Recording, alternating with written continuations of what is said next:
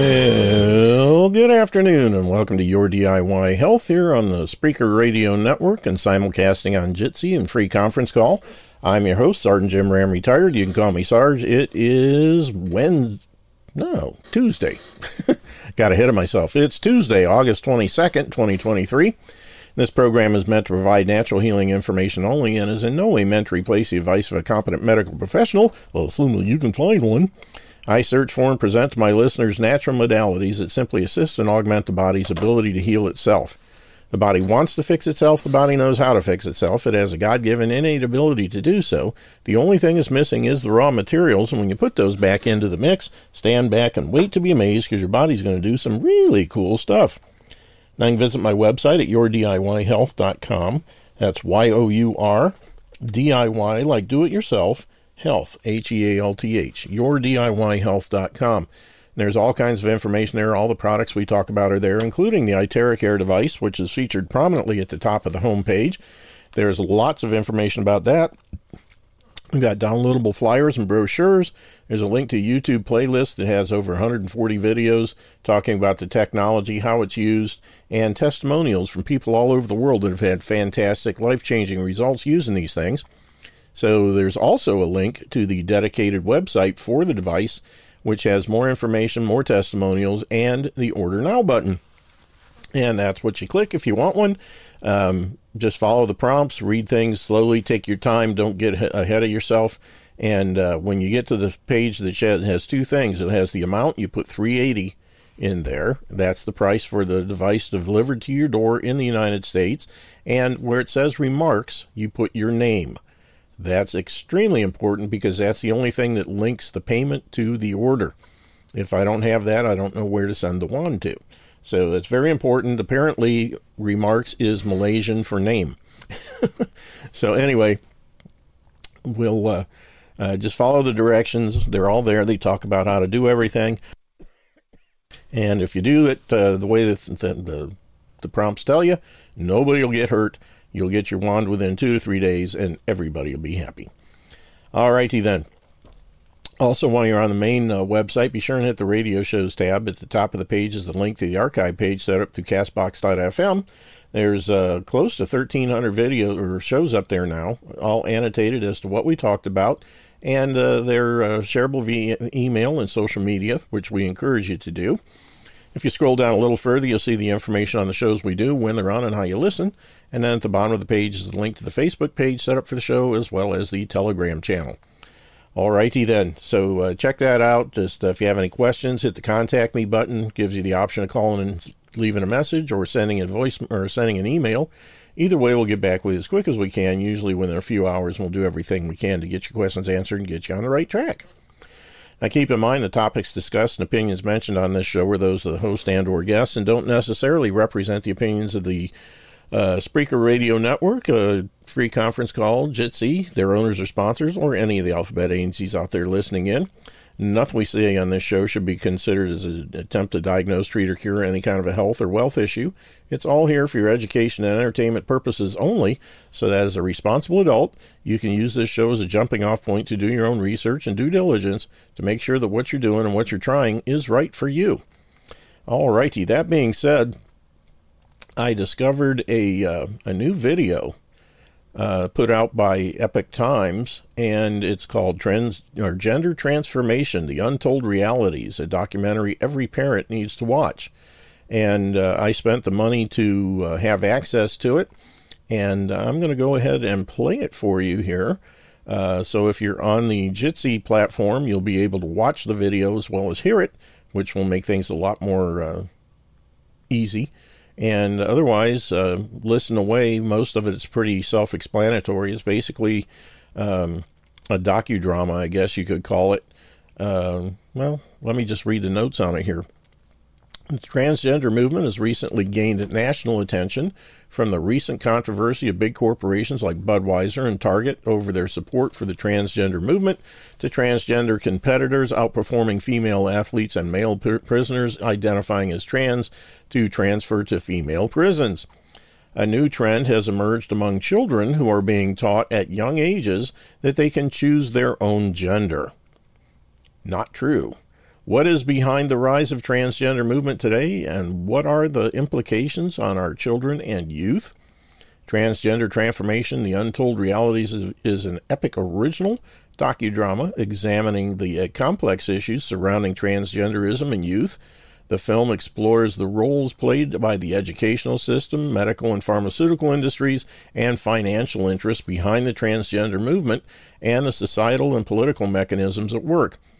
The docudrama tells the real-life stories of several former transgender youth who started the gender transitioning process and their experiences at various stages of the journey through live interviews and reenactments. Experts interviewed in the film reveal the life-altering medical and psychological impacts of the experimental medication used, including the irreversible side effects of puberty blockers, hormone therapies, and surgeries that are not reported by the media. Award-winning director Tobias Elvhage, whose most recent awards include Best Short Film at the 2023 LA Documentary Film Festival and winner of the 2023 European Cinematography Awards, brings to light the untold realities and the implications of the transgender movement on our children and youth in this docudrama. The courageous youth and gender transformation break through the silence that bring hope to other struggling children. Every one of their stories is powerful, important, and needs to be told. So, without any further ado, here is Gender Transformation, The Untold Realities.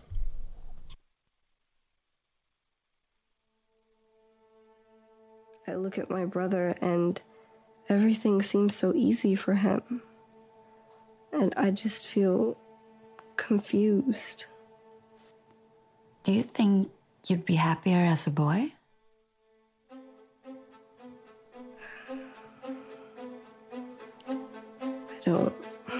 I don't know.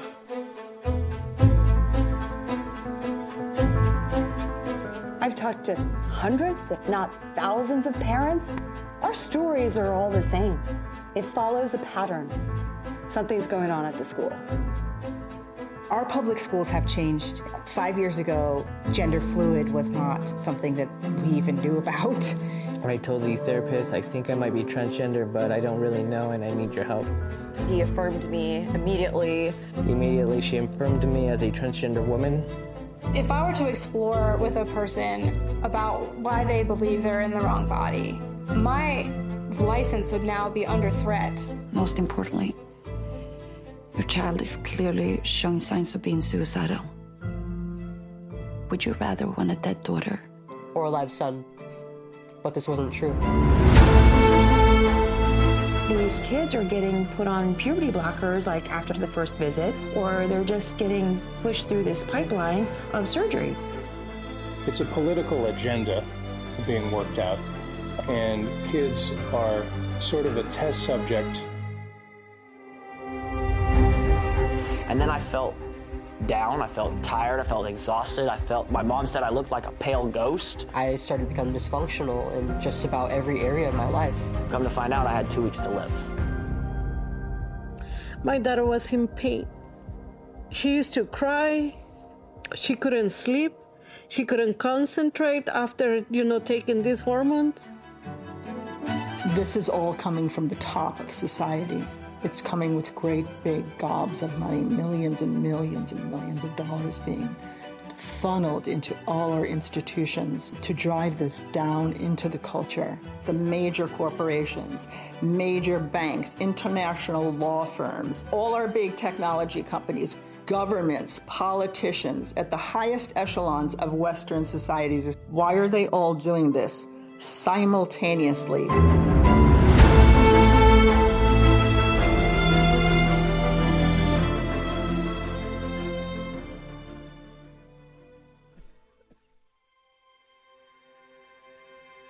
My name is Abigail Martinez. I live in California. She grew up as a happy little girl, the girly girl in the family. She was the most beautiful and happy little girl.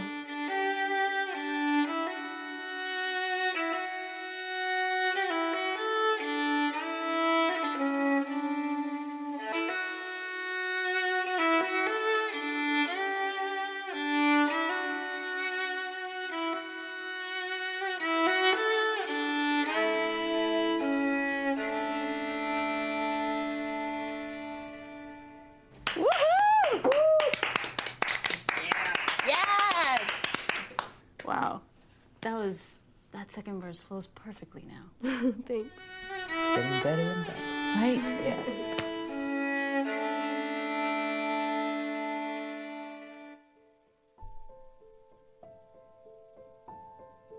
My name is Kali Fontania, and I am a former public school teacher of 15 years. Our public schools have changed. 5 years ago, there was no students that were identifying as non-binary. Gender fluid was not something that we even knew about. We're also having an epidemic of girls transitioning more than boys. A lot of the children and teenagers and high schoolers that are questioning their gender and having gender identity crisis are being driven by the teachers. How many parents have the know-how? I've talked to hundreds, if not thousands of parents. Our stories are all the same. It follows a pattern. And that was the first entrance point for me to figure out something's going on at the school. Oh my god, look at this filter. It makes it look like they're Kardashians. We look so good. Yeah, I'm so gonna post this. Ugh, I wish I had a phone. My mom would never allow it. Yeah, she's so weird for that. I mean, she thinks I'd get distracted. Like me? Yeah, like you. Okay, thanks. Good morning, everyone. Welcome back from the holidays. I hope you enjoyed it and are excited about this new semester. So today we're gonna talk a bit about genders. You know, the term gender identity, it was coined by psychiatrist Professor Robert J. Stoller in 1964. And then it was popularized by psychologist John Money. He was one of the first researchers to publish theories about how societal constructs of gender influence the individual formation of gender identity. And this is where gender-affirming care comes from.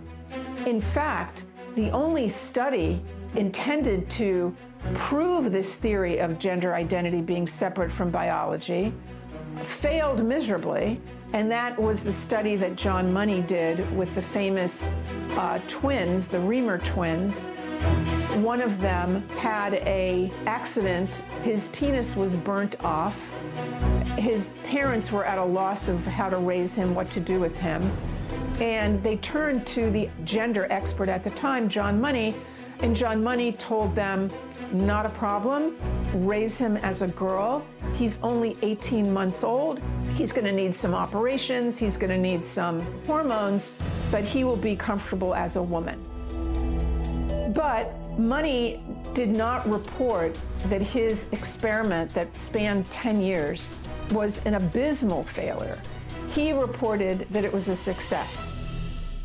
Money's theory was widely accepted within psychology and psychiatry and sociology, and gender studies was based on his fraudulent research. And he was also the first to establish a clinic where he could perform gender reassignment surgeries for people who suffer from gender dysphoria. Does anyone know what that is? Yes, Sarah. It means if you're like born as a boy, but you're actually a girl in a boy's body, right? Yes, that's correct, Sarah. Very good. And it can also be the other way around, of course. I always knew I was really a girl, you know. I'm just so, I just went to the salon. Billy, Huh? do you think you're funny? Who's Billy? What do you mean who's Billy? I'm Becky now.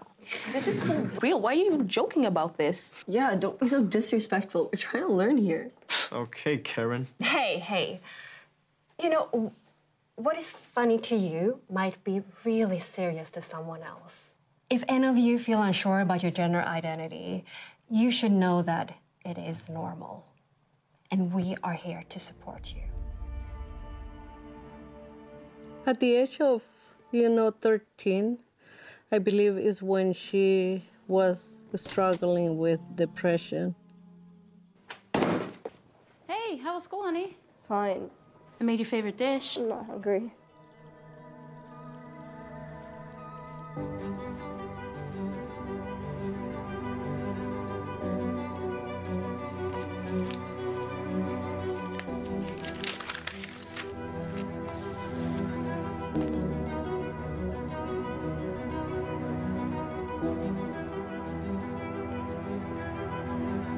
but the depression was pretty bad.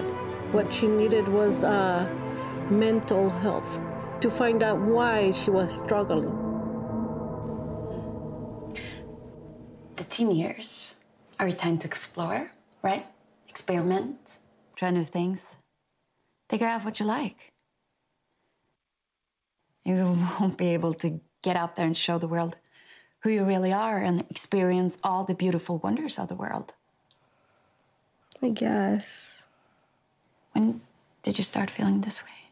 I look at my brother and everything seems so easy for him. And I just feel confused. Do you think you'd be happier as a boy?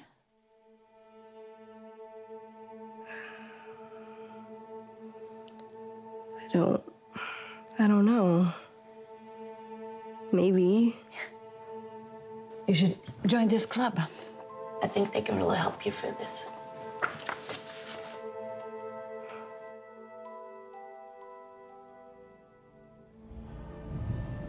Probably in about junior high, their bodies are changing and they are so confused by what they are.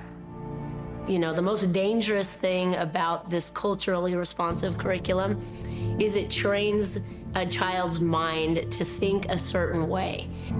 Once kids' brains have been trained in that way, I mean, unless they go through some serious therapy, you probably will not undo that type of thinking.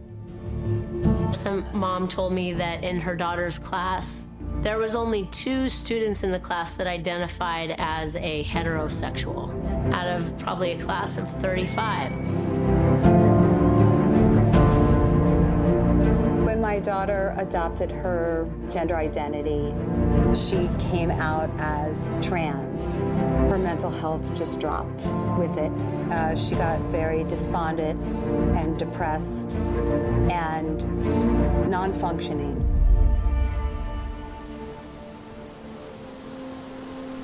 My name is Chloe Cole. I medically transitioned as a minor between the ages of 13 and 16. The reason why I wanted to be a boy was never really explored throughout the duration of my entire transition, actually. A lot of my teachers and some school staff would tell my parents, like, hey, your kid has some autistic symptoms and I think you should get her checked out. But when they did, my pediatrician would just tell them, would just completely dismiss this concern. My name is Abel Garcia. I currently live in Dallas, Texas. I'm a male-to-female detransitioner. As a child, I was very shy, very introverted. I was an overthinker. I did find out what the word transgender was through YouTube, doubting myself as a man or a boy at the time. That made some sense at the time, and said, well, I must be a woman. And I decided to go see a therapist, see what was going on, if I was truly a woman in a man's body, or if my mind was just playing tricks on me. I told the therapist, I think I might be transgender, but I don't really know and I need your help.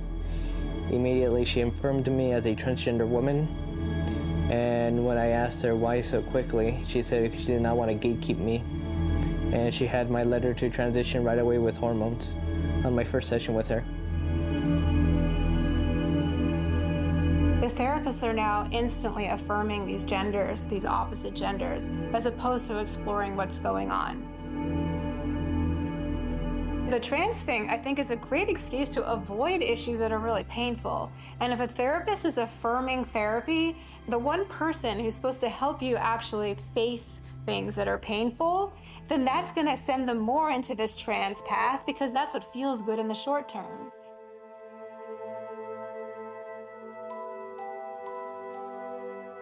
I believe the psychology sent her to this group, LGBT, that they have a club, that they have a school. I didn't know about this at all. I didn't have any idea.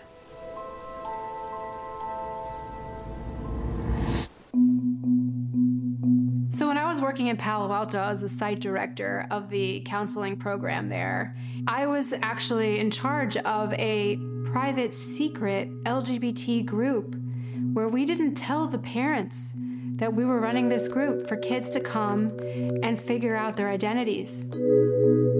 I was so naive, I didn't see the harm of it at the time. I thought I was helping kids understand who they are without the interference of their families.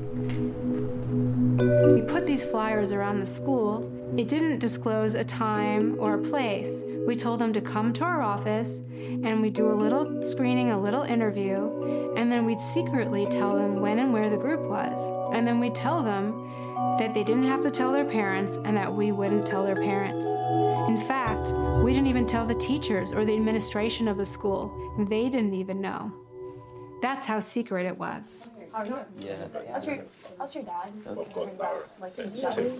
Yeah, exactly. Say hi to them. Hi, welcome. Hi, welcome. First time here. What's your name? Oh, Evelyn. Hi. Welcome, Evelyn. Yeah, welcome. And everyone else. Know that this is a safe space. You will not be judged here for anything. So, does anyone know what a gender bread chart is? No one? Well, it's like how you identify, and if you were born a girl, it does not necessarily mean that you identify as a girl. Yeah, true. It has to do with what gender you're born with and what you're attracted to. Sometimes there's no gender at all. Let's share a bit. I am Kaden. I'm trans. I was born Cleo, but like growing up, I always felt like something was missing. Was pretty depressed. I'm so grateful, I'm so happy today that I found this, and you know, I was able to transition into like myself, I guess.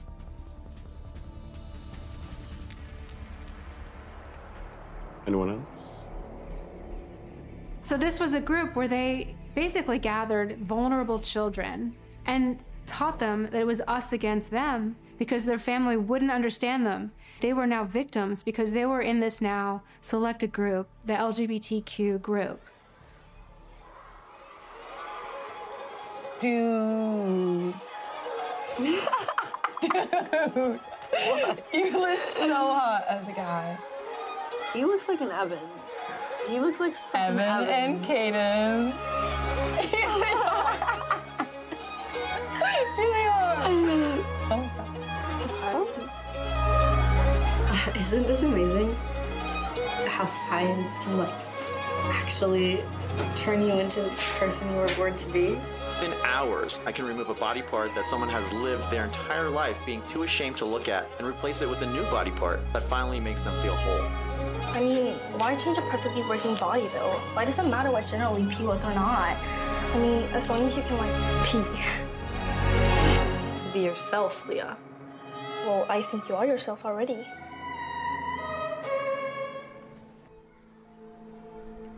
So I was about 11 when I got my first phone, and almost immediately I was like shown a lot of like very sexualized or like idealized content of young women.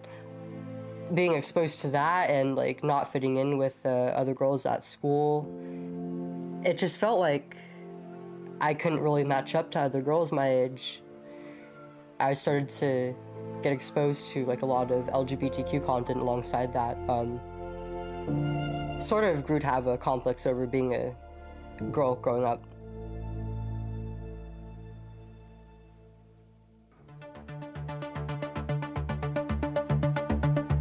Transgender, it sounds so harmless. And it's made very, very cool through the media, through TikTok, through Reddit, through Tumblr, through Instagram, through Facebook, through Twitter, through their games, in their movies. And all these corporations are involved in supporting this. All go marching in the big parade.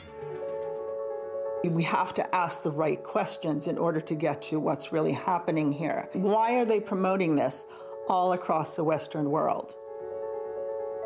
For a fraction of the population, like not even 1% of the population, that has intense body dysphoria about their genitalia. I mean, certainly other people have body dysphoria. We don't realize the impact that social media is having on our kids and what it's developing in their character. When you're growing up as a teenager and you're going through puberty and you start not liking your body, TikTok has really become a phenomenon for people that are questioning their gender to go viral. It happens all the time now. And they're seeing these images all the time and the amount of attention that they're getting. And they're also getting these ideas planted into their minds. And they're finding their identities as young people. There's no such thing as a boy, girl. Biological sex is fake.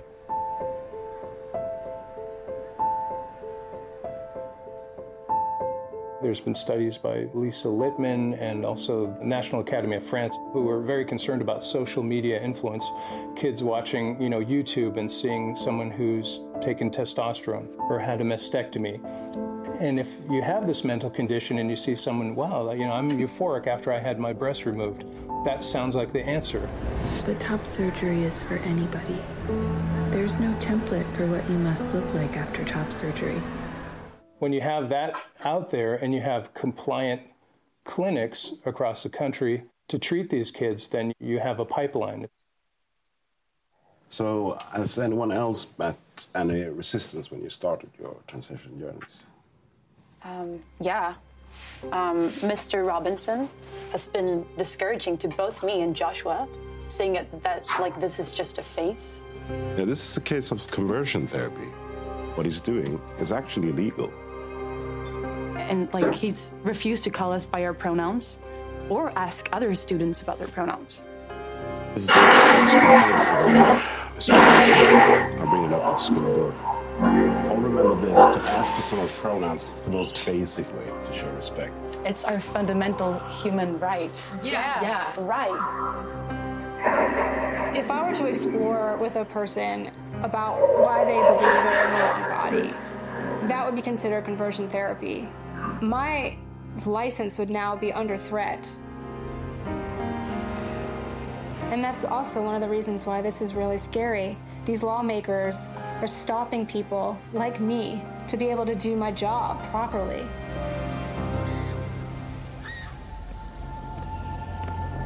One of the teachers' unions said, if you're a teacher and you don't affirm a child's gender identity, if you're not going to go along with the pronouns and make sure that child feels accepted for their new chosen gender, or maybe they're changing gender throughout the year because these kids too sometimes flip-flop on what they're wanting to be, you are damaging the child.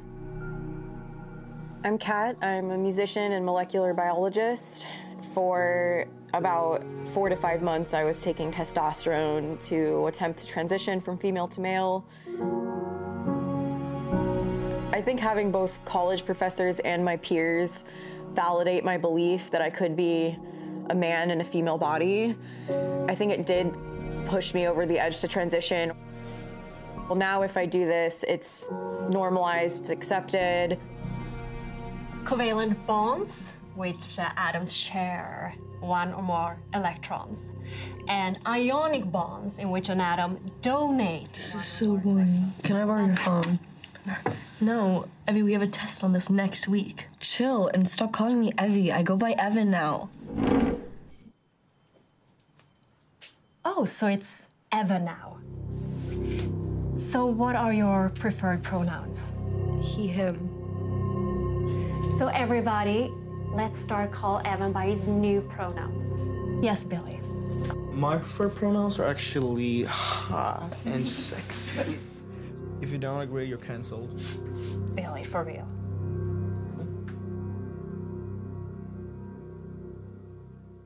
Anyone who does not accept your identity is unsupportive. It places a wedge between the child and their parents. From my experience, the parents in these situations are almost always loving and devoted parents who will do anything for their child, but they won't deny the truth.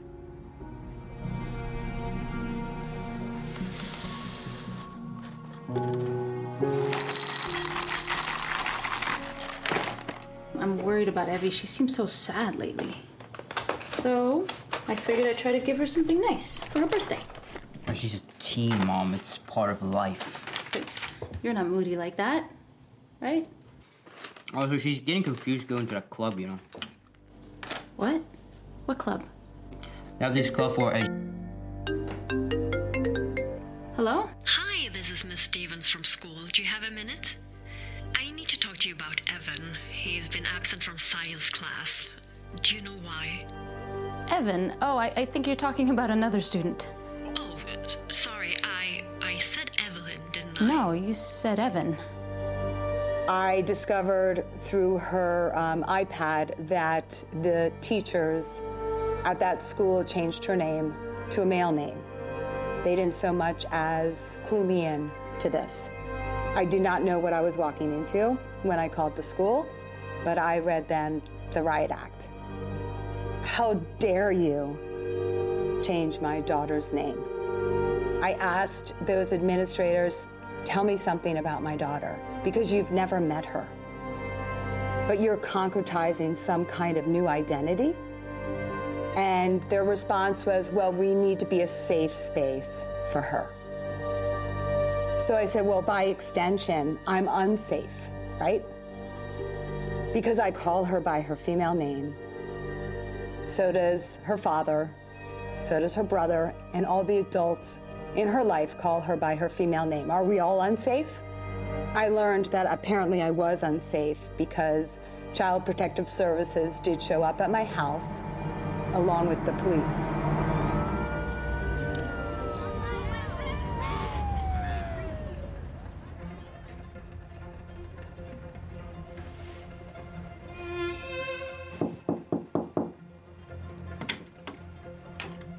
Hey, honey.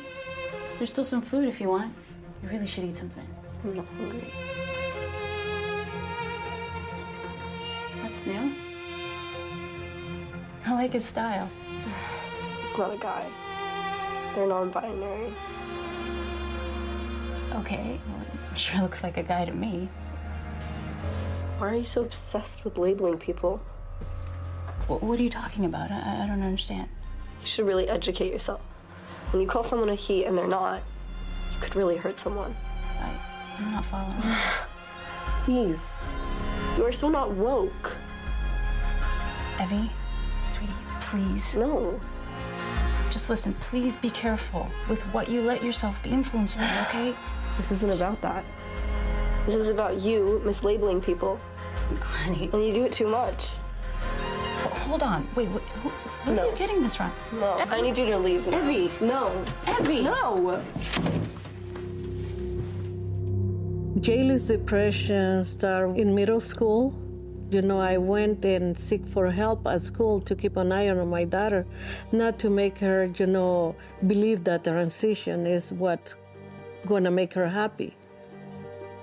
You know, I think this is a phase she's going through. No, I don't see it that way. You can see that Evan clearly refers to himself as a boy. Right, Evan? Right. Yeah. Just not happy in my current body. Evelyn suffered from depression, okay? I think that's what's causing all this confusion with her gender identity, you know? Do you realize how much harm you're doing to Evan? Disrespecting his wishes, refusing to affirm who he is? Disrespecting? Wouldn't it be better to try to resolve the underlying cause of the depression? I mean, she's a child. She has her whole life in front of her. Most importantly, your child is clearly showing signs of being suicidal. Would you rather want a dead daughter or a living son?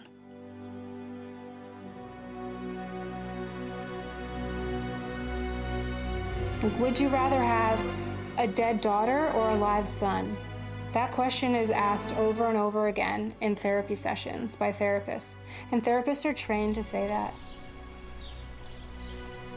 They told my parents, like, there's a very low rate of regret in adolescents who transition, and if I wasn't allowed to transition, if they didn't affirm me and my identity, that I would be at risk of suicide.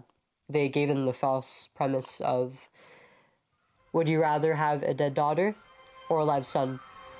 But this wasn't true. Before I transitioned, I never had any suicidal ideation until I started taking testosterone. And that was when I was about 2 years on it, and it got worse the further I progressed into my transition.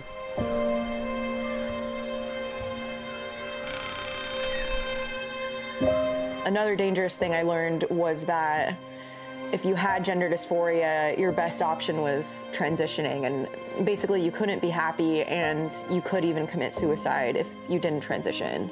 So that definitely started to impact the way I thought about myself, and it made me feel, looking back, it made me feel even more hopeless because I thought there was no way to accept myself. I had to get these painful surgeries and take hormones, etc.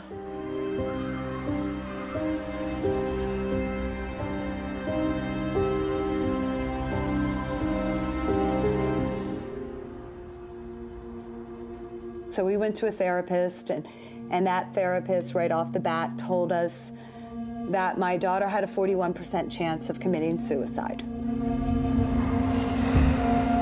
And when I queried her about that study, she couldn't answer one question I had about the study because she hadn't read it. I might be autistic, I don't know. I probably played a part in why I was the way I was. I can't really remember the first visit with the gender specialist. All I remember is that I was evaluated for gender dysphoria.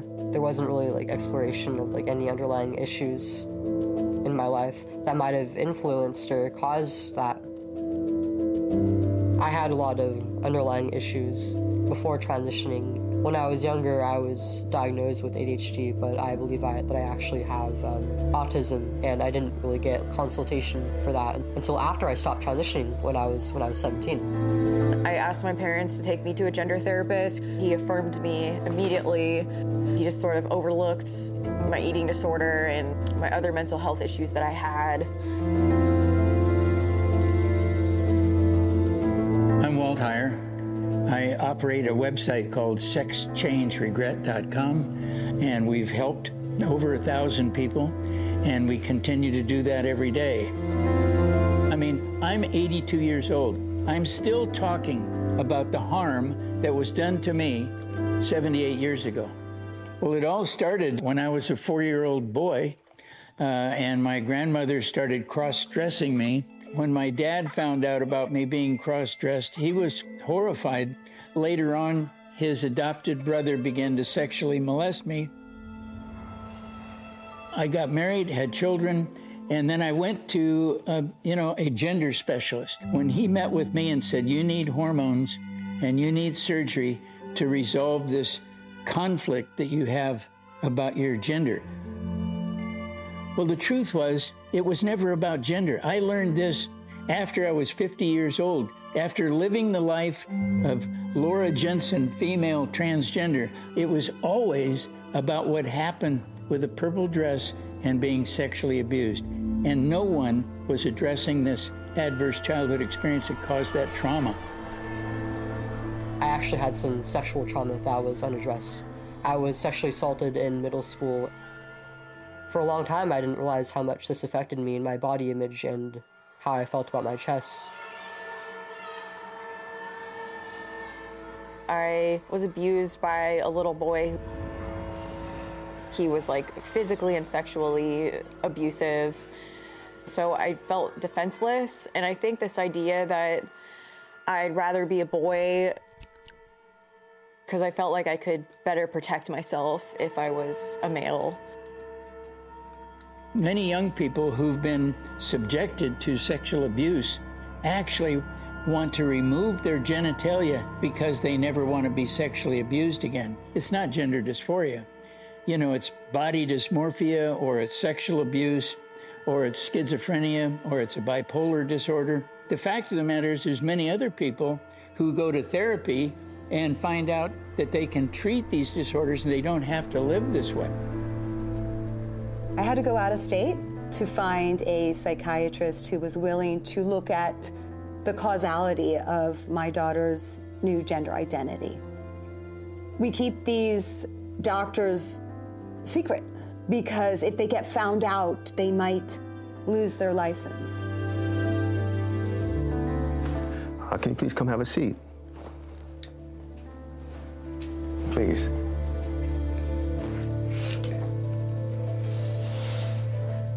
So I've heard your mother, she has concerns, right? But How are you feeling now? I just want to be happy. So do you think you'll be happy as a boy?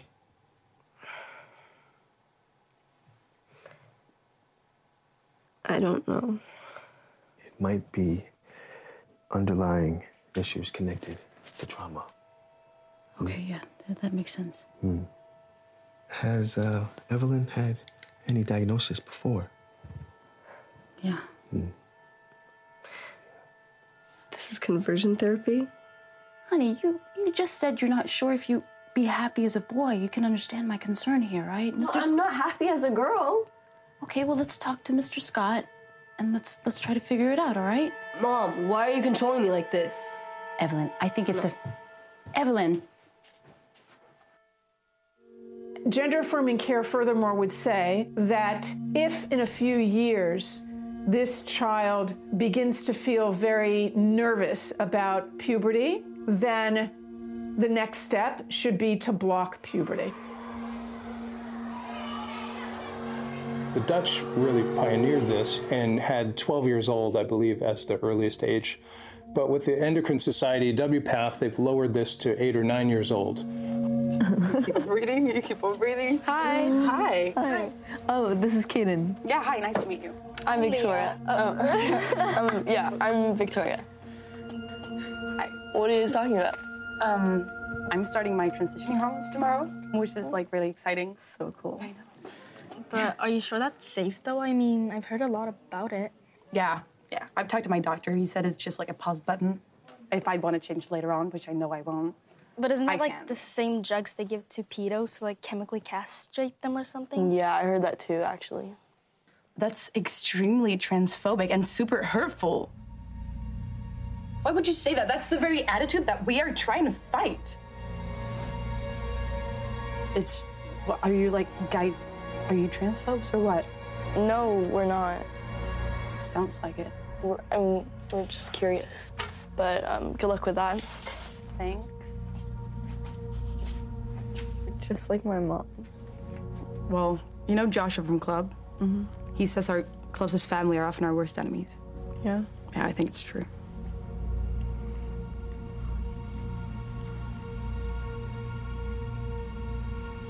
First of all, puberty blockers, it's a lie that it's reversible. The puberty blockers really put a hold on development.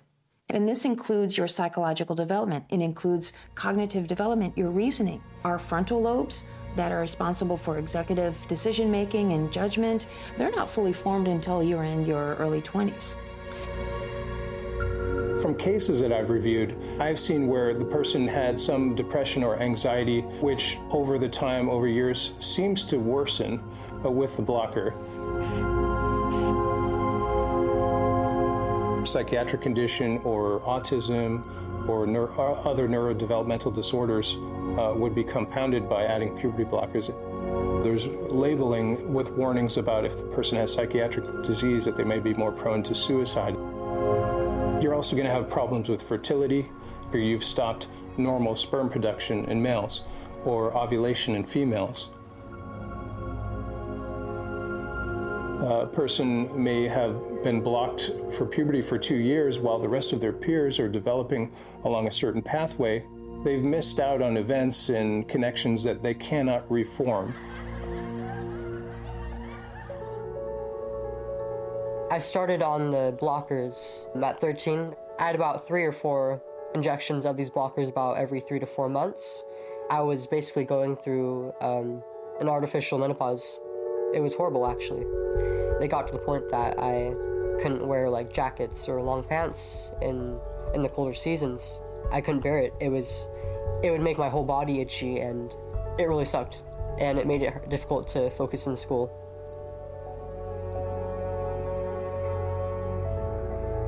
She had this friend who everybody thought, they click and they were best friends. But what this friend was doing, in quote, is trying to convince Jaylee that to go into transition. I think it looks amazing on you. I've always had really long hair, so I don't... Yeah, well, you gotta change that now. You're a new person. Wow. Yay! Check out Evan in all black. Monochrome. I'm about it. I'm so excited for you guys. No one should have to go through the pain of puberty and the wrong gender. It's just not okay. Yeah. We can't wait, right? Because if we do, we're gonna have to pay for it ourselves. Yep. My mom would never allow it. Which is not okay. That's abuse. No one can force you to live there. And you're welcome to stay here. We love you. You guys hungry? Yeah. We got pizza. Young people, they always want to go for acceptance. Joining these communities, they're very accepting of them. And then it also puts an us versus them mentality. It's separating kids from their parents. It's telling, you know, especially if a parent isn't affirming their gender, well, now they have an enemy in their parent, but then they can go to their teachers and they can go to their classmates and their peers to find their community and get really extreme in their gender ideology, gender identities. Evelyn. Hey, sweetie, please come sit down for a minute. Why? I just want to talk to you real quick. Can you please just come sit down?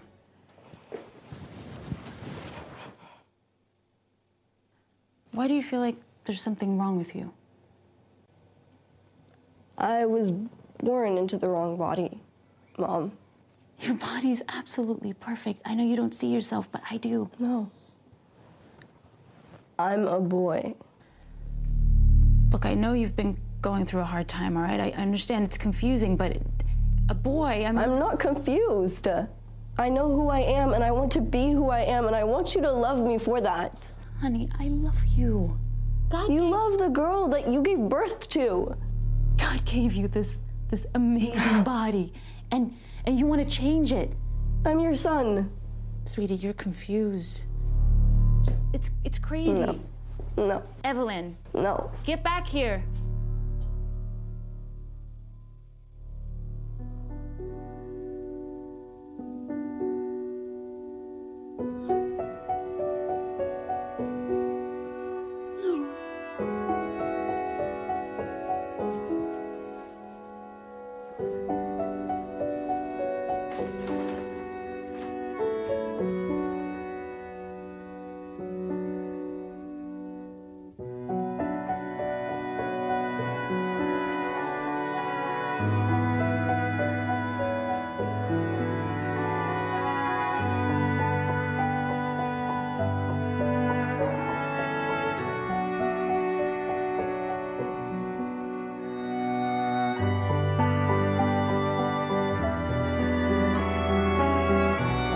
They even took off the license plate from their car. So there is no way that I was gonna figure out who and tell the police this is the car who picked up my daughter. That was the last time that I spent with my daughter. I was, putting flyers, trying to search, sending messages. The police was involved, so we were looking for her. I went and posted pictures, her information. So we were looking. I went everywhere with the help of my friends, to the stores, anywhere. It's so toxic to not have your own family support you. It's truly horrible. You okay? Yeah, I feel confused. Everyone is not like your mom. You have a new family now. And we do anything for you.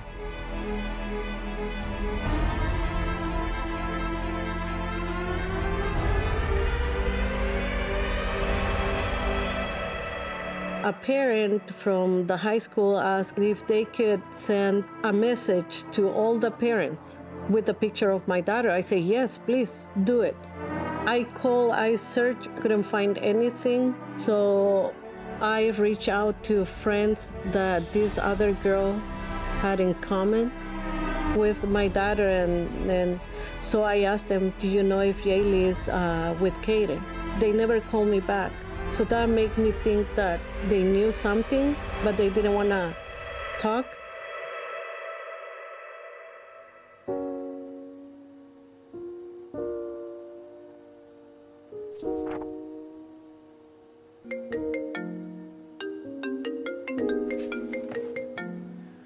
Hello? Is this Carmen Gonzalez? Yes, it is. This is Keith Baker from the LAPD. We're calling to let you know that we've located Evan Gonzalez. Oh my God. Thank God. Okay, I'll come right now. We have reason to believe that you've been abusive towards him. What do you mean? I've been putting up flyers all day. Well, the court has decided whether he's going What do you mean the court has to decide? I thought she was with the police.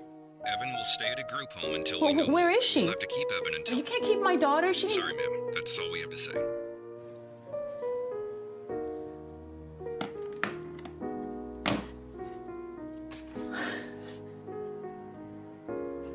No.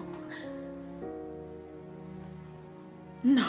No, no, no, no, no, no, no. When that happened, the police told me that you're gonna see your daughter in court, that she was accusing me of being abusive towards her. The school psychology is the one who recommend DCFS, the Department of Children, to remove Jaylee from our home. So, I'm really, really confused. She's not gonna live here anymore? The state has decided that Evan should stay at a group home for now, for his safety. So she was sent to this group home. This family kept contact with her, coaching her what to say, what to do. I was allowed to see my daughter once a week, 1 hour, and we couldn't be alone. I couldn't ask her to come back home. I couldn't talk about God with her or pray. You need to stop trying to convert him, or you'll lose your weekly hour completely. So I can't ask her to come back home. I can't talk about memories from when she was a girl. I can't pray with her. What am I allowed to do? Ma'am, you need to lower your voice. You need to stop being so aggressive, okay? The school psychologist recommends that he should have no contact with you whatsoever. I need to get going. But you can't just go. I don't know what to... How do I get my daughter back home? If you wish to, you can file a report. I'm just following state orders, ma'am.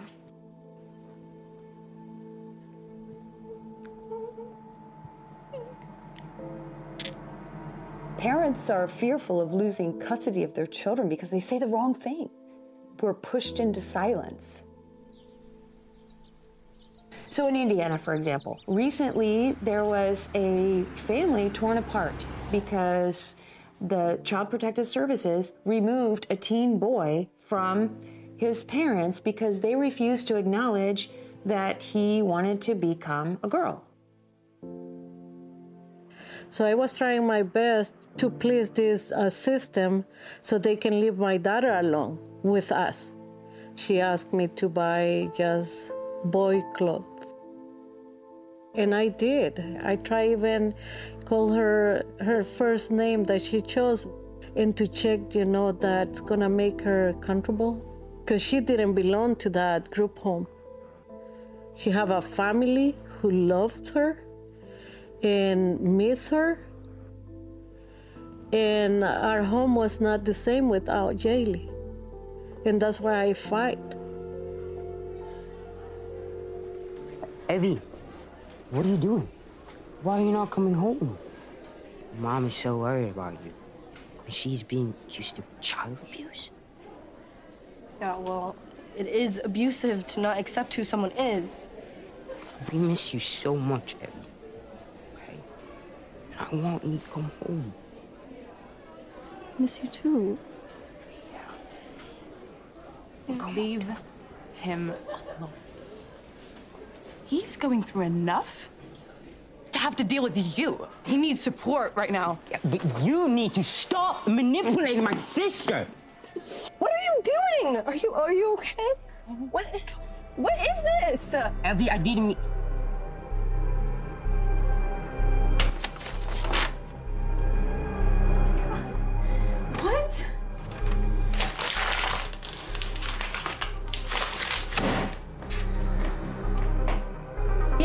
Mr. Peters, I just received a letter in my... Yes. No, I never abused her. I've told the child services, I've told the police, and I'm telling you. And all of a sudden I get a letter in the mail saying I lost custody. So now what am I supposed to do? No. This cannot be happening. No one's listening to me. It's like I'm talking to the freaking wall. And they send you to take classes. I went to all the classes that they require. So I did everything in my power to go and say, okay, here I am. You're asking me to do this. I'm doing it. But no matter what I did, I always was accused that I was forcing my daughter. And I learned going to court every time I was there. They came to me and asked me, you know, it's time. If you don't sign this paper for her to get the treatment, she's gonna take her life away and it's gonna be on you. LGBT was there, coaching her, telling her that this was the right age to do it, because the state of California will pay for all the transitions, surgeries, medication, the hormones, everything. The judge was the one who signed the form, the permission to allow her to start the treatment. I cried that day. I asked my attorney to go back to her, to the judge, and ask her to allow my daughter to have a psych evaluation before going to this treatment. No, she denied. And she said there is no need for it.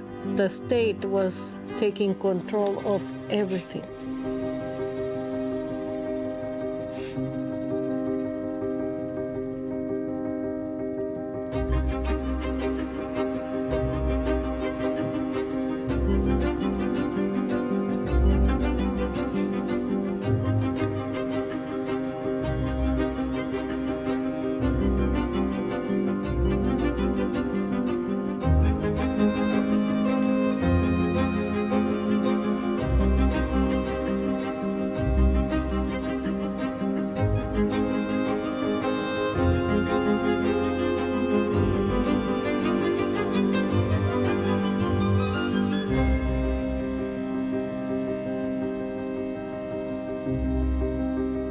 So one would think if you gave a puberty blocker for, say, 6 months, then the person would be sort of frozen as far as development. And then once you stop the puberty blocker, the development would continue. The problem is there are underlying processes which you don't see, which are also involved with puberty. For example, bones are also developing under the influence of testosterone and estrogen, so that the bones, where they are supposed to have a very rapid increase in density and strength, will be stopped. They will be flatlined during that time. They've shown that majority of the kids who start with puberty blockers will continue on to what they call cross-sex hormones or opposite-sex hormones that are even more difficult to reverse. So before surgery, I was very excited. I thought that's what I wanted. Then being love bombed, affirmed by the community, and then euphoria. Like the first time I injected, afterwards I actually felt like really proud of myself. Of course, I'm getting affirmed by my community online, and friends in real life who are trans are like, yeah, great job. The first couple months I was pretty excited about what I was doing and the changes I was seeing.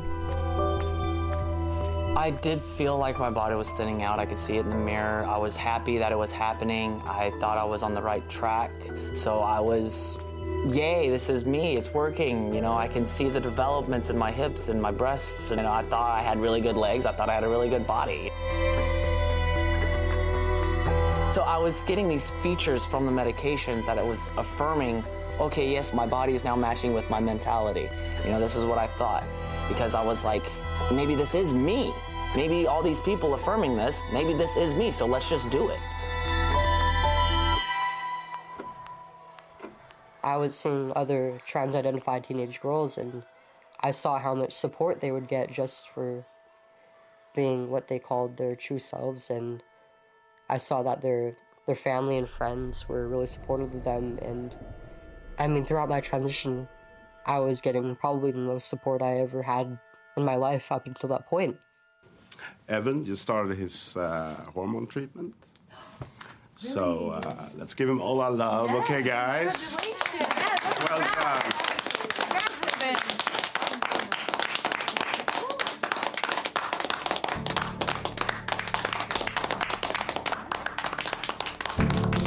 A month after she started, the treatment, my daughter was in pain. She used to cry. She couldn't sleep. She couldn't concentrate after, taking these hormones. And this chemical was trying to force her little bones to change, to her body.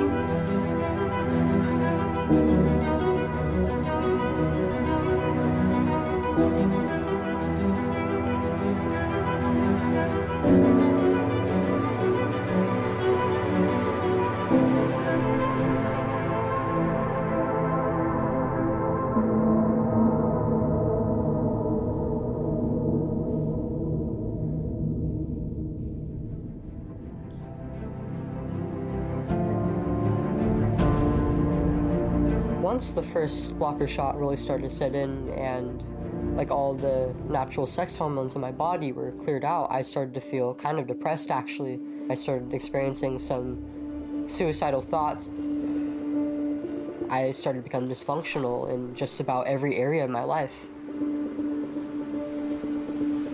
The worst part, honestly, is the fact that I was allowed to do all this and that nobody was willing to stop me and have a second opinion. And instead, I was affirmed, I was love bombed, I was allowed to destroy my body. They put a small amount of estrogen with a large amount of blocking of testosterone to block my testosterone from being developed. And then I felt down, I felt tired, I felt exhausted, my mom said I looked like a pale ghost. Like I wasn't getting enough oxygen, my fingers were looking purple, my toes were turning purple, blood circulation in my legs were lacking. During that time, about 2 years in, I actually ended up developing a polyp in my colon. I asked them what was the cause of it, and they said, well, you have a high estrogen level in your system, and you're a man, technically. My cardiologist stepped in. I was getting blood clot blockage. He said, okay, we're gonna have to do a surgery. Come to find out, I had 2 weeks to live. I started to seek surgery. I wanted my breasts gone. And so my gender specialist had me referred to a surgeon who operates on minors. And there wasn't really any questioning at all. It was just like, oh, you want this? Let's go ahead and let's look for that. I've seen some videos on YouTube, and the tissue, the scar tissue was quite visible. Yeah. I do a lot of these surgeries, actually, so I quite know how to handle them. Yes, I assure you. Will he be in pain when he wakes up? No pain whatsoever. And, he'll be back to normal very, very soon and more satisfied than ever. So are there any risks? No risks. And we got everything covered, I assure you, Mrs. Connor. So right now I need you to leave the ER so we can get on with the operation. Yeah, this way, please.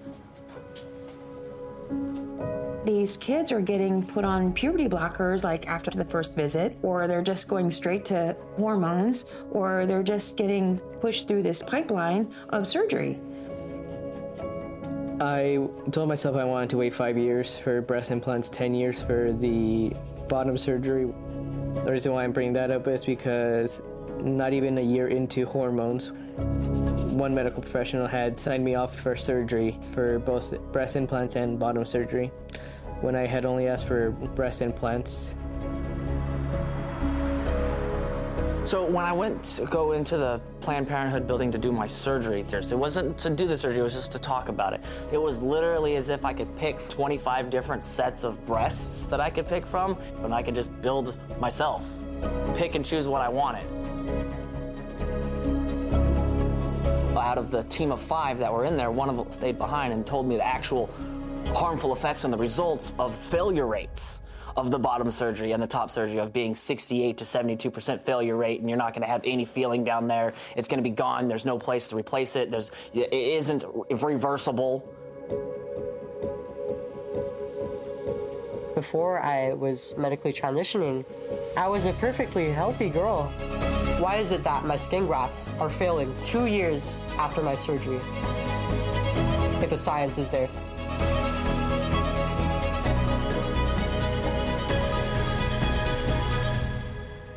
So we'll start by removing the breast tissue, and afterwards we'll replace his nipples. Let's get going.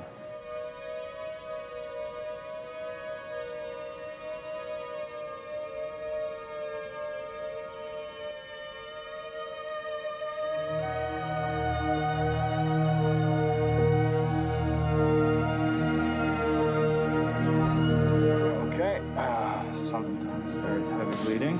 Tissues, please. More tissue, please. More tissue. Nothing unusual about that. Okay.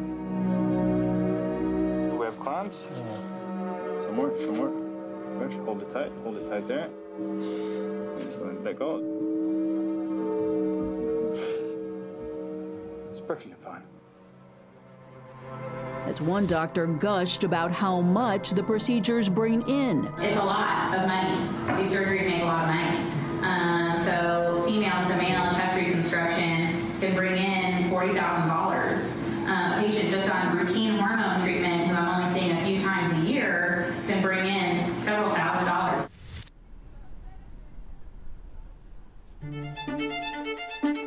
You know, Vanderbilt University, their medical school, and they're not the only ones that are doing this. There's definitely a money trail towards having these transgender patients as lifelong medical patients. What we're seeing with the medical companies, the medical device, and the pharmaceutical companies, when they can fund the activists and the NGOs to stir up a lot of passion. Hey, we need this, we're suffering, we have gender dysphoria, we're gonna commit suicide if we don't transition. There's a demand then for it. And then the companies, the medical schools, the hospitals, they say, oh, well, look, all this demand, we have to have some emergency use authorization. We have to start doing research. We have to start doing this because it is a mental health crisis among our youth. I've been a women's rights campaigner since I've been in my 20s. I've been working in the environmental movement for years. 2013 or so, I noticed in the activist communities that I was in that anybody acknowledging biological reality was being censored. And this was happening more and more. The woman who is likely the world's best-known children's author is defending herself against growing accusations of transphobia. They protested his classes, called him a Nazi, and labelled him transphobic. Dave Chappelle speaks out, and he's not backing down. Even though the media frames this that it's me versus that community, this has nothing to do with them. It's about corporate interests and what I can say and what I cannot say. This was very, very concerning. And so I started to look at why was this added to the LGBT, the T. Where did it come from?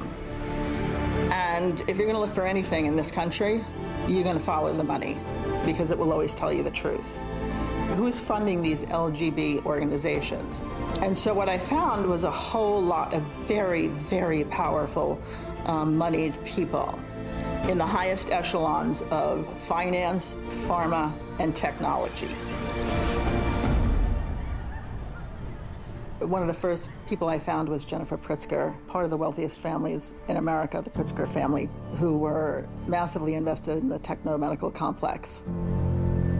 The most probably important LGBT organization was Arcus Foundation. They were driving this gender identity ideology through all of our institutions with their money. And they created this whole political apparatus through these organizations by selling people basically on this being a human right as part of the LGB. They actually only became LGBT from like 2004 to 2006, and they all shifted. They all started to add the T. When you look at the powerful people behind this, the major corporations, major banks, international law firms, all our big technology companies, governments, politicians, at the highest echelons of Western societies, why are they all doing this? To parents of transgender children, affirming your child's identity is one of the most powerful things you can do to keep them safe and healthy. Like, this is the most important question, really. Why are they all doing this simultaneously for a fraction of the population, like not even 1% of the population? It doesn't make rational sense. Well, I mean, I think the biggest influence on why this is being infiltrated into my field and in the medical profession is money. And this is coming from top down. And then the propaganda and the messaging fools people to believe that what they're doing is kind and nice and helpful. Human rights movements come from the ground up. They come up against corporate entities and governmental policies. They come from the people. This is all coming from the top of society. It's coming with great big gobs of money, millions and millions and millions of dollars being just funneled into all our institutions to drive this down into the culture. The princess who came to your ball tonight was me. I don't want to do things just because that's the way they've always been done either. We need to understand this isn't about helping people. This is about making money. There's a surgeon in California that makes around $1.5 million a year doing the surgeries. The presidents of these clinics have come out and said, we need to do this because it's so profitable. They never talk about how much harm is being caused and that it's causing 19 times more likely for you to commit suicide. She used to cry. She couldn't sleep. She couldn't concentrate after, taking these hormones. She used to tell Mom, I can't handle this pain. It hurt, all my bones hurt.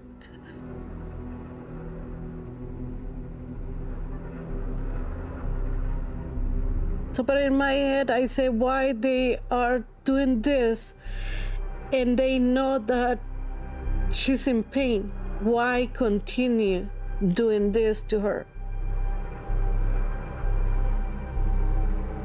It's a political agenda being worked out, and kids are sort of a test subject because you may have very large organizations, but there's a small group of people who are controlling these organizations, and they tend to be political. They 100% push affirmative care, and this was all done deliberately. They knew once they got it into the medical journals that all of the other organizations out there would follow, and that's exactly what they've done. Doctors won't speak out. Very few of us will speak out. You have very few psychologists or psychiatrists who are willing to speak out. There are some, but if you belong to a very large medical organization, they will threaten your job. Massive organizations around the country are suppressing what doctors might otherwise want to say.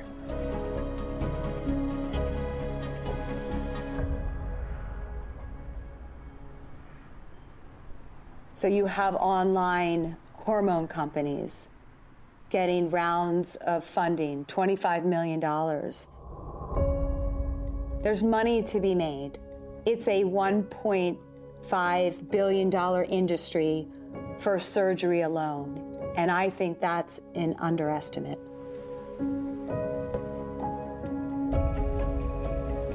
It was a while until I started questioning it, actually.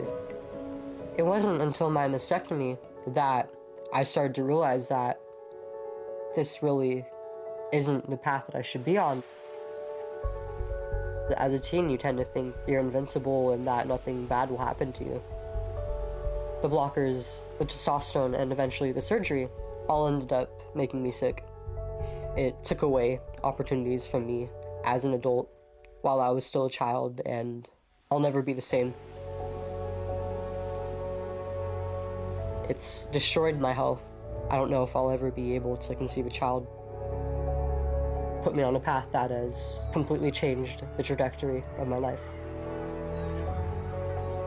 My chest is completely numb. Like, I can't feel most of it just because I've had 3 surgeries on my chest to add the implants, to remove the implants, and then to reconstruct my chest because the removal of the implants had left so much excess skin that it looked like I had gynecomastia.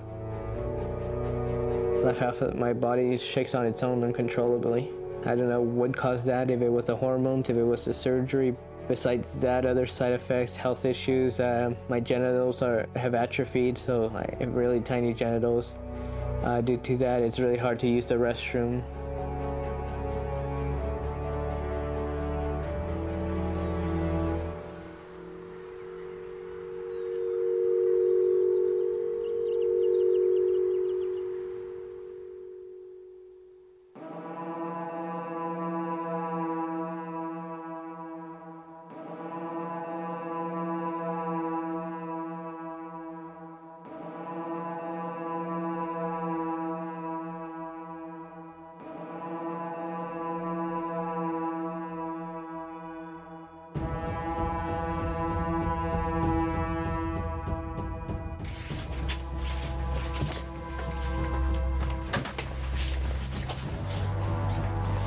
Where are you? I can't do this without you.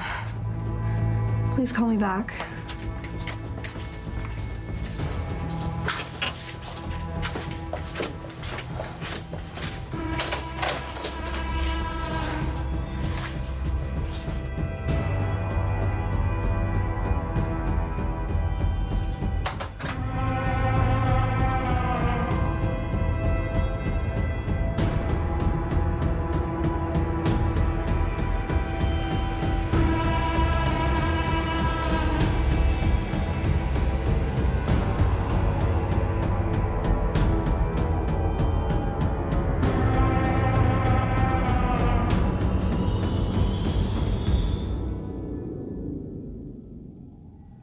She told me, Mom, I realized that no matter what I do, I'm never gonna be like my brother. I'm in pain. I can't sleep. I can't concentrate. It's not working the way that I thought. But to detransition, there was nothing available. I had to walk in complete darkness alone with one therapist who was willing to help me, but at the same time scared of losing his license. It's kind of assumed when these hormones are prescribed to trans people that they're going to stay on it for the rest of their life. None of the doctors I'd ever talked to said anything about this is what to do if you go off testosterone. I've gone to some dark places, but this was definitely the worst. I could barely get out of bed. It was a lot rougher than I thought it was going to be. The process of detransition is definitely a lot harder than transitioning. I had no support from pretty much anybody. Even the doctors themselves, like my endocrinologist and my therapist, gender specialist, my surgeon, have been very unhelpful. My mental state was pretty much at its lowest. I often felt very suicidal. I didn't really know if I was gonna make it.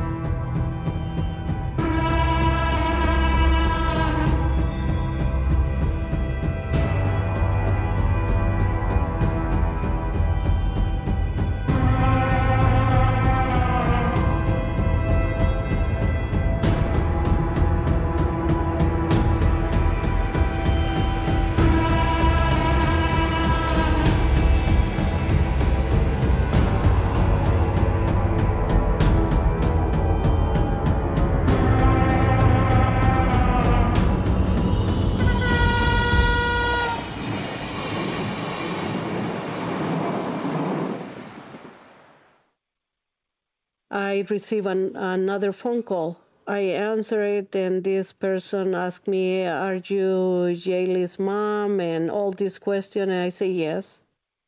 I thought maybe they found my daughter. She asked me, "Are you driving?" You say, "Yes, I'm in the freeway driving. I'm going back home." When she asked me to park my car, I asked her, "No, don't ask me to park my car or get out of the freeway."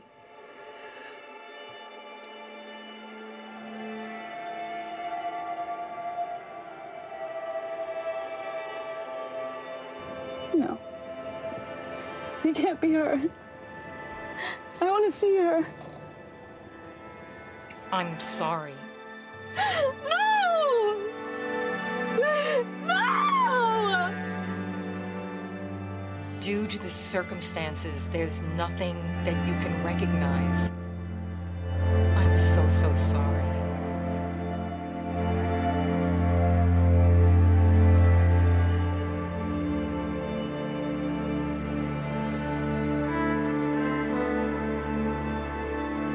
I got out of the car and I was throwing up.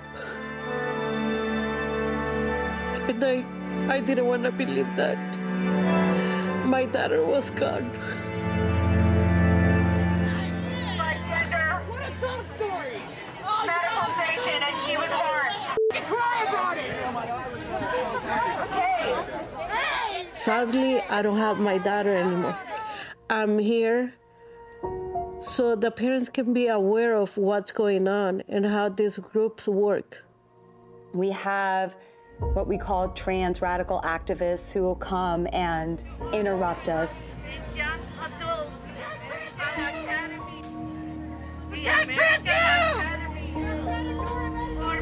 We don't hate them. We have sympathy for them. And we look upon them as maybe our own kids, even though we don't like the fact that they disrupt us and that they're cruel. As Abigail Martinez stood up there talking about the suicide of her daughter, you could hear one of them saying, "Cry more."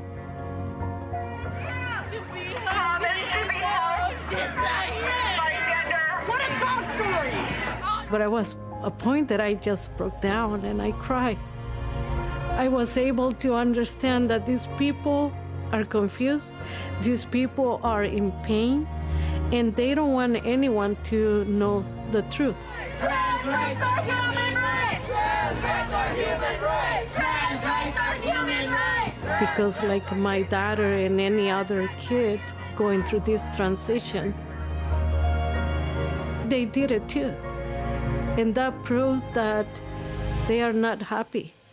But they need to put that face that they are happy, they are good, their life is different.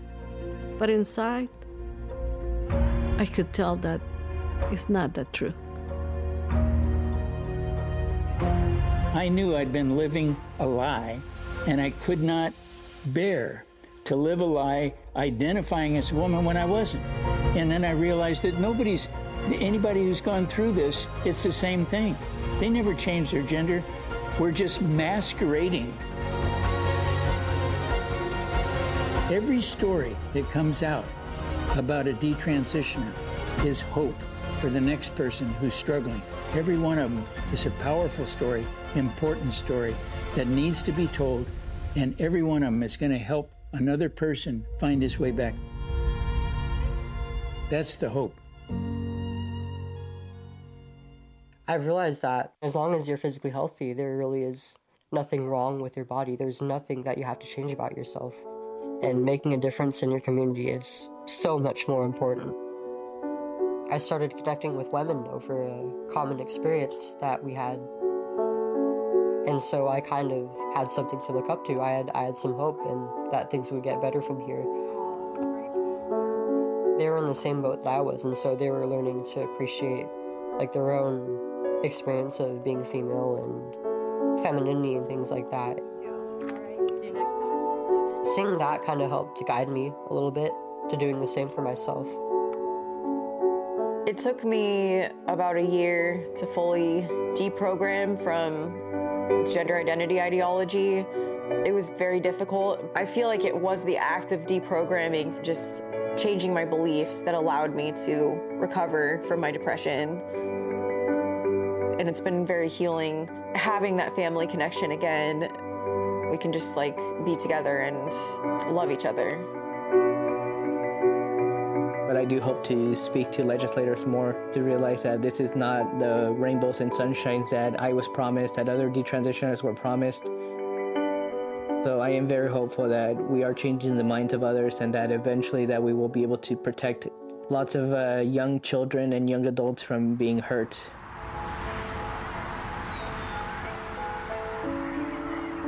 I think people just thought it was nice. They didn't realize just how harmful this was. This is going to be a dark time in our history, but I don't think this is going to last. And I think more and more people are going to step up. In fact, I only started talking about this publicly about a year ago, and there are so many more people out there speaking about it publicly, so many more detransitioners out there that aren't afraid to tell their story, and they're all finding each other. This is going to turn around. I see hope in the future. We educate as much as we can. Part of our advocacy is to create a dialogue in reaching out to doctors who may be curious about the truth that's happening with gender. Hey, did they send you a written consent form? It's really interesting that they're willing to meet with us, and we call them listening sessions. They will sit and listen to stories of parents talking about their children and detransitioners. Hopefully we can start persuading them that gender affirmation model shouldn't be the one-size-fits-all. I'm so proud of Aaron Friday and all these people who are trying to stop this. So my hope is to talk and to tell, the story so they be aware and more parents being aware. I know that nothing that I do is going to return my daughter, but at least my hope is to save other families, to go through what we went through.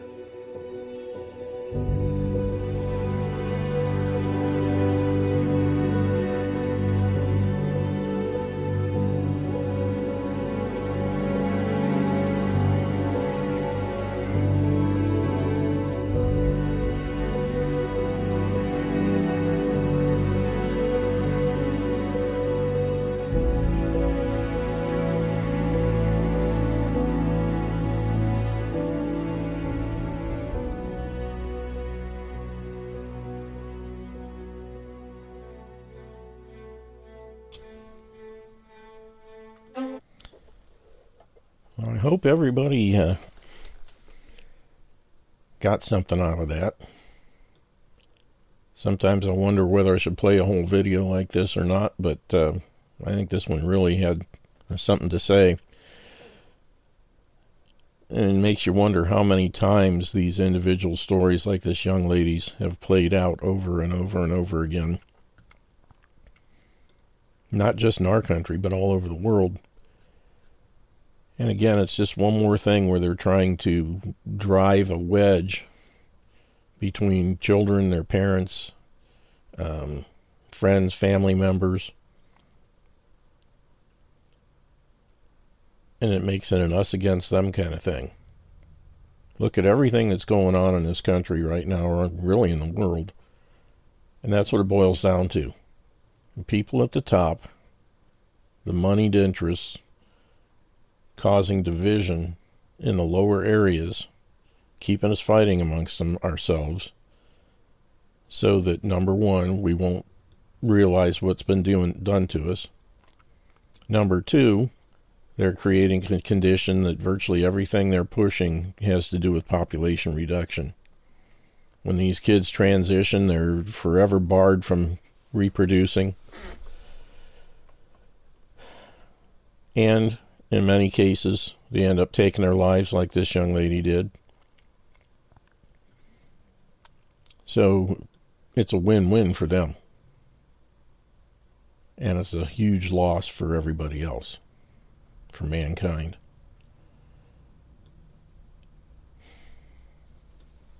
Any comments? Anybody have anything they want to say about what they just saw? Samuel, go ahead. Yeah, I do. Hold on, Dave. Let Samuel go, and then you're next. Go ahead, Samuel. Yeah, I think it all boils down to a complete lack of biblical values. Mm-hmm. There's nothing there. Yep. Doctors ruining people's bodies, children, for money. Mm-hmm. Jesus. It's insane. Save us. It's absolutely insane what's being done, and it's truly light versus darkness, good versus evil. And if you've read the book, you know how it ends, and thank goodness we win eventually, but there's a lot of ugliness that happens before then. Dave, go ahead. Yeah, thanks, guys. Yeah, that was pretty horrific, and it ain't about the money. It's about destroying, this creation we call mankind. And, the CDC, they got it right. There's your zombie apocalypse right there. I mean, I didn't see those marching, chanting people, but I did see them, in my mind's eye, and there's your zombie apocalypse. They're creating this, new being, right? This human being. We're not human beings. We're mankind, but Satan is creating this freaking zombie apocalypse human being march on mankind, and we better wake up the remnant, because it's coming, people. We're in it. We're right in the thick of it. And Jim, did you get a chance to see that article I forwarded you and Brent about the Marines fighting on, I don't know if it's real, but, in Hawaii there? Yeah, I saw that this morning, and I didn't get a chance to do any digging to see if I could find anything to substantiate it. Okay. Yeah, I haven't heard anything about that. I'm going to do some looking and see if I can find out. Kind of crazy. It's supposed to be from real, raw news. They're usually, from what I understand, pretty reliable. Okay. Well, that's where this guy gets all of his info is from that. And they're saying those demons used flamethrowers on the people that didn't die in the fire to kill them, to make it look like they died in the fire. And I heard a lady on RBN, she called in, and she was in Hawaii, and she spoke to one of the 500 firemen that were involved in that rescue attempt or whatever they were doing. And that one fireman pulled out 80 bodies himself. Yeah. So that 114 dead bodies, that's per fireman. That's per fireman. A little more accurate, roughly 10% of the whole town is dead or missing. Right. Lahaina's between 12 and 13,000 people, and best estimates are about 1,200 are missing. And you can bet they're not hiding anywhere. No, of course not. They're not with us any longer. But you're right, the zombie apocalypse, I mean, it's not the Walking Dead, it's the walking brain dead. We've got so many people that are engaging in mental illness, either willfully or unwillfully. They're just sucked into this. And of course, again, this is one more reason why I keep telling people, if you got kids in public schools, get them out. Do whatever you have to do, because they are not getting an education, they're getting an indoctrination. And it's nothing good. And I used to say, it was the colleges that are bad news, but they've flat co-opted the colleges, and they're going after the schools too. And everybody that's in any kind of a government indoctrination center, from K through PhD, you're being inundated with this insanity. this wokeness that is just unbelievable, and it's dangerous, and it's going to kill a lot of people. And again, it's designed just one more arrow in their quiver of population reduction, and it's not really about making money, but they're happy to make as much as they can while they kill you. And that's really what's going on here. And it's just a... Yeah, Jim. Yeah, go ahead, Dave. Yeah, my brother left me a message today. He said AJ's reporting that all the colleges and universities are telling their new students coming in, if you're not vaxxed, you can't come to school. Yeah, that's not surprising. You know, they got the whistleblowers last week saying that in September, all the federal agencies, basically, it was primarily TSA and Border Patrol, but now I'm sure it's going to be, if it's going to them, it's going to everybody. They're going to be having to wear face diapers again, and then by the middle of October, they're going to expand that to everybody else, especially if you're flying or using public transit. You can bet buses, trains. They'll say the same thing for cabs and Ubers and all the rest. You know, any kind of transportation method other than your own car, you got to wear a face diaper. And then, of course, you know, Kroger has already issued a thing here, at least in Michigan. I know, Dave, you might be able to confirm it, but they're issuing face diapers to the employees, and many employees are torqued off about that. They don't want to go through this again.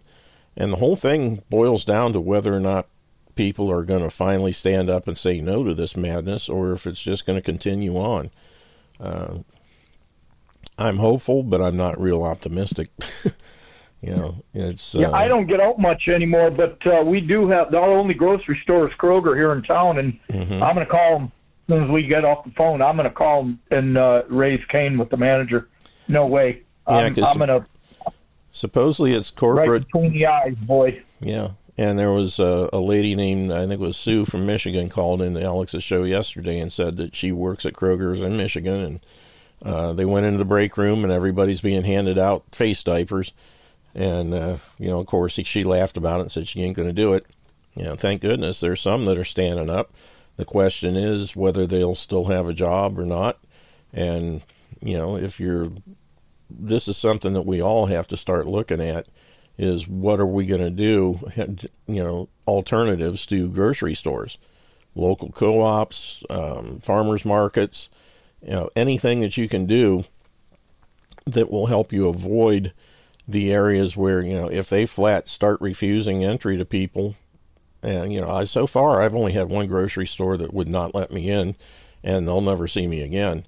But I didn't break down to them. But my local Kroger, you know, I've been in and out of that for since this mess started, and I have never worn a face diaper. I just put my little thing around my neck and, you know, medical exemption, and go on in, and nobody's giving me any grief. But there's indications that it may be more in-depth and much more stringent this time around than it was last time. And if they actually start doing that kind of stuff, you know, what are we going to do?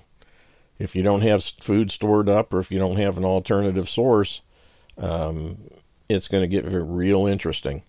And the thing is what's got to happen is kind of what we saw in some areas last time, where large groups would get together and basically charge into a store without face diapers and, you know, basically take over, or at least go through and do their thing, and totally refuse. You know, that's the kind. But then you get to the point where you get to the registers and they refuse to check you out if you're not wearing a diaper. And then what? You know, and at the same time, if they're refusing cash, then you got them over a barrel. Because if they refuse cash, which is still legal tender, you put the cash down, and if they refuse it, the groceries belong to you, and you have every right to walk out with them. Yeah, it's, you know, according to Uniform Commercial Code, when tender is made and it's refused, that constitutes discharge of the debt. So, you know, people need to start looking at it's both federal and the overall Uniform Commercial Code, but each state has its own version. And you'd be wise to look up your state's version and have a copy of it with you, showing that, when tender of payment is tendered, and legal tender is still, our currency is still legal tender. If you offer cash and they refuse it, that's the end. The debt's discharged and the products are yours. You got to educate people. And if they start having that happen on a regular basis, they're more likely to say, we better start taking cash again. But I don't know. It's going to get weird. Anybody else have any comments on either about the video or any of the other craziness that's going on right now? Yeah, Jim. Sure. Paul Preston spent 28 days in paradise after the conflagration there, and he says that you have to go by the missing count because people were so completely consumed they didn't have a body. So if they didn't have a body, they were missing. That's number one. That's he's saying in comparing Maui to paradise. And the other thing is the whole thing. He basically, it really repeated itself in Maui. He said, because when he went there, there was no state, federal, or any help for those people at all. It was, all the help was formed by grassroots people like himself. Yeah. To bring in help. And the people that were trying to help were turned away. Yeah, in the case of Maui, they even turned to people who were trying to help, which is a new twist on. Paul said, they didn't stop them, but there's just, we're on our own, It's all the way around. It's flat out nuts, no question. And like I said, people need to start becoming much more inventive and imaginative as to what's going to happen when this stuff, right now it's just Maui, and a lot of people, that's clear out in the Pacific, what's that got to do with us? But they're after everybody. And every single time something like this happens, it's a training exercise for the people that are implementing it. And when they're training, they're figuring out what worked, what didn't, and how they can better tyrannize everybody else. And because it's on an island, they can much more easily control things in and out and that kind of stuff. A lot harder to do, when you're dealing with a state or the mainland in general. But, it's just the same. People have to realize think about what's going to be happening. What are you going to do if that same kind of tyranny comes to your area? And there's a good chance that it will before long, unless we turn things around. And of course, a lot of it's being driven by the Biden abomination. You got old Sleepy Joe up there saying that, confirming your kid's insanity is the best thing you can do to help them and keep them safe and healthy. That is the biggest crock. Of course, we all know that everything coming out of that guy's pie hole is a flat out lie. But so many people still will dutifully do what government tells them because they have no sense of self. They have no sense of real liberty.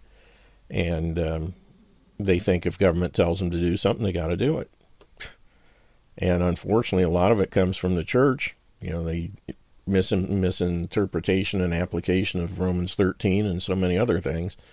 But it's mental insanity, period. No matter where you're at. And people are going to have to, it's going to be more division as you see it coming down the road. This is the trans movement's just one biggie. But we're going to be seeing a lot more of it in different areas. Wait till they really fire up the climate thing. They're saying, oh yeah, the fires in Maui were caused by climate change. The only real climate change that's causing problems is when government screws with the weather, which may very well have been, because it's very unusual that you get 70-mile-an-hour winds off the ocean that aren't accompanied by large things of rain. And in this case with Maui, that was just a fluke. And Jim, another thing that he pointed out was supposedly, I'm listening to Paul again. I haven't seen the pictures, but on Front Street where everything was gone, there was one house standing. It was, I guess, white with a red roof, so it's pretty easy to stick out, right? Mm-hmm. He said the only difference about that particular place was the power wasn't on. And he's got people looking into all the other homes that made it through, whether they had power on or off, and whether they had analog or digital meters, because he said that was the case of Paradise. Anybody who had their power off or they had an analog meter, those were the homes that survived. Interesting. So, and he's going to do more research. He's trying to get people there to report back to him. I actually have a childhood friend that lost his home there, and but Dave's never been one to communicate much, text or phone, and I'm sure he's got his hands full. The only thing he did say is he just said, well, we got out alive. He said, but everything's gone. My house is gone. The house I was working on is gone. Wow. He's a contractor. He says, I said, well, now, brace yourself for the bureaucracy. And he says, oh yeah. I says, I'm going down that rabbit hole. He says, it's awful. So, and that was just days after it all happened. That's the last I heard of him.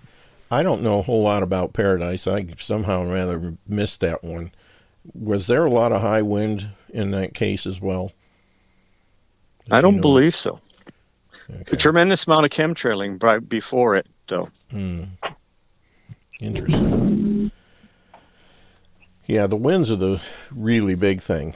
When they blame that on a PG&E power line as well. And that's in a river canyon there. It's right above Lake Oroville on the map here in California. And it was probably the size of Lanaya, maybe a little bit bigger.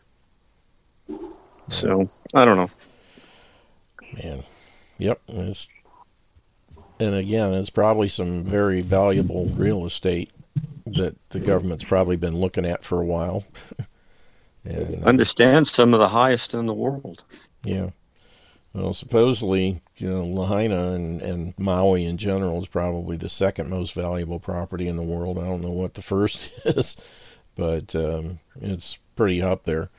And, when you kill everybody, you don't have anyone making claims for their insurance money, and that makes the insurance companies happy. And then at the same time, there's no one there to stand up against the government when they want to swoop in and take over the land. Hopefully, some of the locals that I've heard talking out of there, they're all saying the same thing. There's no way the locals will allow government to take over that land, because it's been locals' land forever, and hopefully will stay that way. But who knows? Here in California, there's a place called Stenson Beach. It's in Marin County. It's at the headlands out. It's outside the Golden Gate there. That's considered the most expensive property actually in California. And there's a fault line that goes through there. The San Andreas fault line makes an opening and a big bay. And on the other side of that bay, there's a little town called Bolinas, which the locals, it was a little hippie town, and they always tried to hide it from public because they didn't want people coming in. So they always used to tear down the street sign. And people low profile. Every time the CHP or DMV or whatever put up a sign, they ripped it down. They had a committee to do that, to hide the town. It's a beautiful little place. It sits on a bluff, and it sits on one of the biggest reefs there is on the coast. And on low tide, you can walk out a quarter mile. Wow. And it's a really neat place. And I think my friend is protected because he lives there. He inherited the house from his mother when it was affordable. But there's 4 billionaires that have an address there. Good grief. Mostly the kind of billionaires that want to keep They had quiet. a Price sister or whatever, one of the big accounting firms. I don't think I have that right. But anyway, yeah, it's just crazy what's happening everywhere. Yeah. And the thing we got to keep in mind is it's not the little us against the little them. It's all of us little people against those big ones on the top. And somehow or another, we got to get that word out. But unfortunately, the other side of the little folks are so brain dead and spoon fed that they're will not see that. And no matter what, they are so whether it's drugs or influence or just too much idiot box time or what, they just have no ability to see the fact that they are being used as pawns. And that's the genius of what the intelligentsia are doing. It's frustrating and scary, but like I said, when you've read the book, you know in the end we win. And that's what you got to hang on to above everything else. You know, show love and kindness and compassion as much as you possibly can. Just don't fall into the mental illness that they're pushing. And do the best you can for those you know and love. But like I said, you know, the big thing is to start developing alternate sources of everything. Anything that you consider to be absolutely essential, find other ways of getting it than through the corporate entities. You know, that's why they're trying to get rid of all the little mom and pop stores so that the big box stores can control the flow of everything. You know, if you're on any kind of medication, find out how to get off of it. Because ultimately that's going to be another method of control. You don't take your jabs, just like, you know, you don't get into college without your jab. Well, great, don't go to college. You know, that's the thing. So many people have these grandiose ideas of what they want to do in life. They think they're going to go to college, and when they come out, only about 10% of the people to get a degree ever work in the area that they're trained in. But they've been indoctrinated and brainwashed by these entities that are controlling everything. And they're also put into tons and tons of debt. One of the things that I'm kind of curious about now is whether or not the so-called sweeping debt relief of student loans that the Biden abomination is planning on doing, even though the Supreme Court ruled against it, are they going to pay off everybody's loans, or are they going to look and see who pay off the woke people, but not the people that are conservative and Christian? That'll be a real telling factor. And that's just one more thing to keep an eye on. See how it works. And if they'll give a voice to those people that didn't get their loans paid off because they're conservative and are speaking up against all this crap. Yeah, I went through 3 years of college and came out without any bills at all. I didn't get a degree either because I was smart enough to realize if I can't afford to pay for it, I shouldn't be there. And I got out because of money, and I didn't go back. And quite honestly, I don't think it ever made any difference for me. Because sheepskins are really made out to be a whole lot more than they're worth, I think, in most cases. You know, if you're in some sort of engineering or something like that, maybe, you know, but other than that, most of the things that kids go to school for now, you're just going to get indoctrinated and broke. You know, 1 million people going to school in basket weaving and social work, and when they come out, they can't figure out why they can't find a job. It's insane. You really need a wolfskin degree. Exactly. Or at least a sheepdog skin. Oh, man, I'll tell you what. It's trouble is hindsight's only 20/20. Foresight, people are very, very, they've got target fixation and end up flying into the mountain because of it. Real shame. But, well, let's see here. We got about 2.5, 3 minutes left. Anybody else have any observations on the video or anything else that's going on? Brenda, you're unmuted. What you got to say? Well, I was just thinking, that video was just heartbreaking to the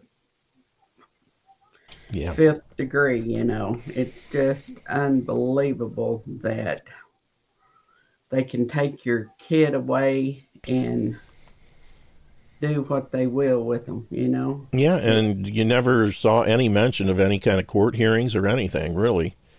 It was all, we just decided. And that's why I've been saying forever, don't get a marriage license, don't get birth certificates, don't do anything that gives the government any kind of influence or say over your marriage or your children. Yeah, I mean, that's what does it. Unbelievable. Yeah. And I was just going to put in too, like with what's happened in Hawaii, and we were listening to Brad Barton, which we listened to him. I don't know if you've ever listened to him, but he's a good Christian guy in Who's that? Tennessee. And the Little Talk Show with Brad is what it's under on Rumble. And he put together several videos from different things showing what all had went on in Hawaii, and that it's energy weapons. And of course, I really hadn't heard that much about up there where in California, that thinking that that's what that was. But he played some video from Jaco on there where he was in special forces for years, and he's researched a lot of this, and Carl's gonna try to find him again, because they've knocked him off of YouTube and everything, because he's putting out so much truth. And he's researched that from 9/11 on down to all kinds of these things that have happened are energy weapons. Could be. It's that's scary to think that the cabal is sitting there and they can target whoever they want and just burn you alive. Yep. They're just sitting up there looking down at all of us little ants. Yeah. And being grasshoppers and keeping the fire ants against the army ants, and who knows, we just keep fighting amongst ourselves. Yeah. And we need to turn. Find that video, we'll send it to you, because it's. Yeah, do that. It was pretty eye-opening last night, and I mean, we've been watching stuff for the last 2 years and thought we knew a lot, but this was even some newer stuff than what we'd seen. Yeah, I'd like to see it. Send me a link. But we are out of time. We'll be back tomorrow, same bat time, same channel. And appreciate everybody being here. I got a good turnout, and people stayed today and took a look at things. Pray for the country. God bless. We'll see you tomorrow.